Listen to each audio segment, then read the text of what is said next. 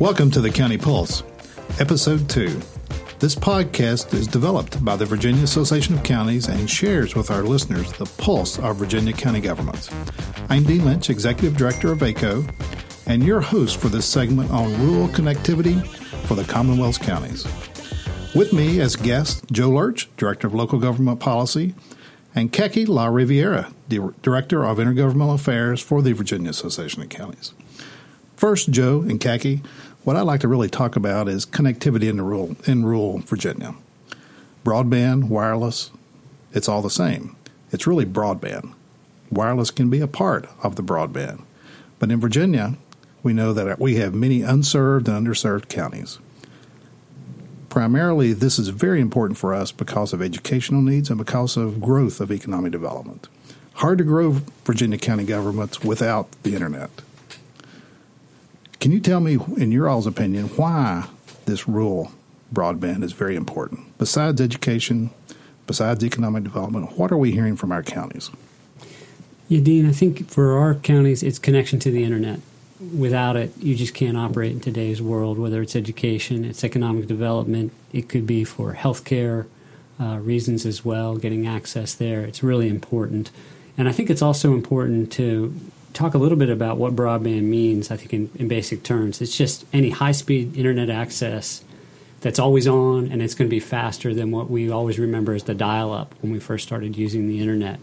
Well, so, Joe, it can be wired or it can be wireless, right? Correct. So it could be wired through fiber optic. It could be wired through your telephone lines. But then there's also a wireless provision, which is really important in some of our rural areas where there isn't a lot of cable out there or fiber optic. And so it's a way to get to that last mile.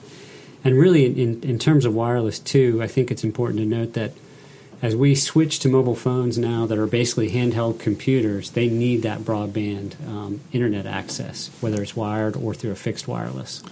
Well, Joe, can you tell me what we're doing in Virginia for our counties? What are our counties looking at and trying to find ways to deploy broadband? Sure. So the General Assembly back 12 years ago actually set up in law for localities to create what are known as wireless service authorities so that they can work with a private developer on creating a broadband where the current types of telecoms aren't providing service because it's just not within their business model. And we're starting to see the beginning stages of funding assistance from the state through what's known as the Virginia Telecommunications Initiative. And I think Kaki can provide some more information on that. Kaki, tell us a little bit more about this fund. Sure. So what we're doing right now at the Virginia Association of Counties is that we have a blueprint for broadband. And basically what that is a 4-step plan that deploys broadband into rural localities in Virginia. And I'll just quickly go over the 4 steps that we have. The first is to set the rules, and that's defining what is the minimum standard for high-speed internet in Virginia. And so what we put in our plan is that would be 25 megabits per second for downloads and 3 megabits per second for uploads, with the goal of getting 1 gigabit per second for uploads and downloads. And the reason why we picked that is because the Federal Communications Commission had that as their standard definition back in 2015, and it's important to set a minimum threshold so that we can chart our performance in years to come. The next is what Dean mentioned earlier, really defining those unserved and underserved areas. So we don't have that anywhere in the code in Virginia, and it would just be helpful to understand that for mapping purposes, because the maps we use to see which area is served generally takes information from the National Broadband Availability Map, which the information comes from telecommunications providers. And the way that they provide information, they're incentivized to over-report. So being accurate is really key. The next 2 steps really are taken together. We look at successful partnerships across the Commonwealth that utilize existing infrastructure, but also look at really structurally what makes sense for partnerships. So we're seeing a lot of electric co-ops, and we're seeing a lot of wireless service authorities that Joe's mentioned partner with local governments and also with smaller telecommunications providers to really expand the broadband service into local rural areas. And so really our last step brings it home and really puts that support behind those small projects. So we're looking for increased state support that's a bit more flexible for our different local partners. So we have two different ways we want to fund those projects. The first is fully funding the Department of Housing and Community Development's $14 million budget request for this past year for that fund that Dean had mentioned earlier, the Virginia Telecommunications Initiative. The next is we want to establish a Tobacco Commission-like long-term fund. So what we want to do there is make sure that funding is flexible for our partners, and we want to make sure that local governments aren't tied to those high local match requirements that we generally see in available funding at the state level for broadband projects. So that's kind of where we are at the state level, but at the national level, we're trying to do the same thing, really make those funding partners have incentive and have the flexibility to help our local partners get broadband into rural areas. So we've put together a resolution for the National Association of Counties, and it really just helps streamline the grant application process for cooperatives to engage in these projects. And these grants and loans come from the Rural Utilities Service, which we can talk about a little bit later. But as you can hear, we have a lot going on at the Virginia Association of Counties. Kaki, we do. That sounds really good, and it sounds like we are moving forward and being proactive in trying to provide this connectivity to rural areas. Joe, can you tell us a little bit about the support that we're getting from our state? What are we hearing from state agencies? What are we hearing from the federal government in terms of? Sure. I'll start with the federal government. Kaki had mentioned the Rural Utilities Service, and actually with the most recent congressional spending bill that became law, there's going to be $600 million in that going through the RUS. So hopefully that's something that Virginia localities can get a hold of. Also, the FCC has taken the final steps towards finally opening its long-delayed Connect America Fund 2. And simply what that means is they're going to disperse $2 billion in federal money over 10 years to support new broadband infrastructure in rural areas throughout the country. And so going back to Kaki's earlier point, what's going to be really critical here is making sure the maps are accurate. And that's one of the things that we want to support here with VACO and the state, is to make sure we're identifying those areas, because if they're served, then they're not going to get those federal funds. Joe, I've got to ask you about these maps, and Kaki about these maps.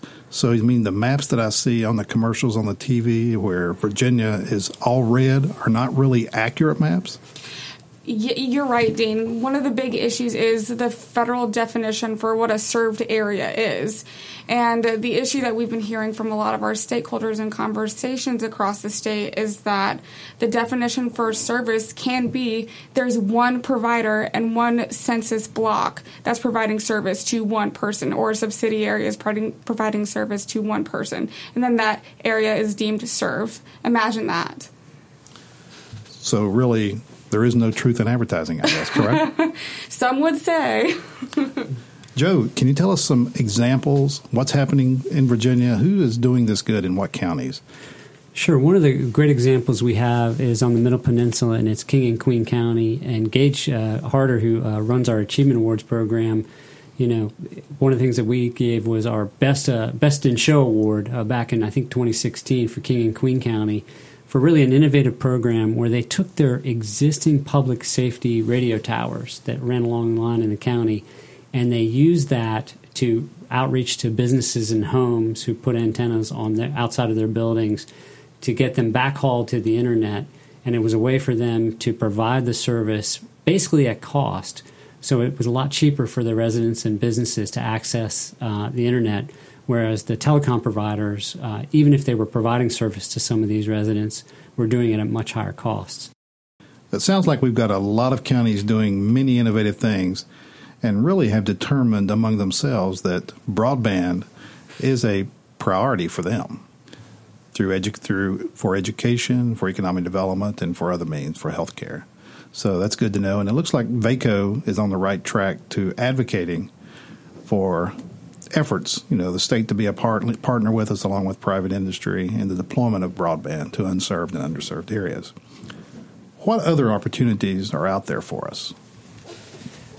Sure. So One of the exciting things is we're starting to see a recognition amongst different players of the game that haven't really been brought to the fore yet, such as the Virginia Department of Transportation is recognizing that as they build their fiber network along a lot of the state highways to connect for communication purposes for transportation, that there's a lot of fiber, that what they call dark fiber, it's unlit, that could be available.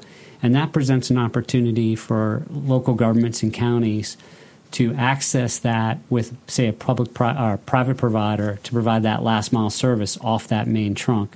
The other thing that we're seeing is that the General Assembly recently, through legislation dealing with the modernization of the electric grid, is actually directing Dominion Power and Appalachian Power Electric Company to go ahead and give a report on what could be utilized to access on their infrastructure to provide internet access. And so we're excited about those opportunities.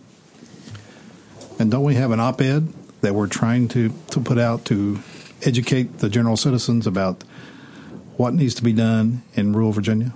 Yes, Dean, we have one put together, and we're hoping it'll come out in the next few weeks, but we are working on something, and we're probably going to be seeing another op-ed from one of our other stakeholder partners, the Virginia Rural Broadband Coalition, which we also have been working with as we've been putting together our blueprint. So obviously there's an appetite across the state to deal with this issue, and really VACO is one of those voices that's out in front.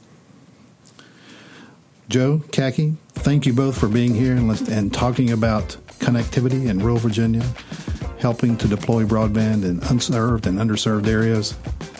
Thank you for being with the County Pulse. Happy to be here.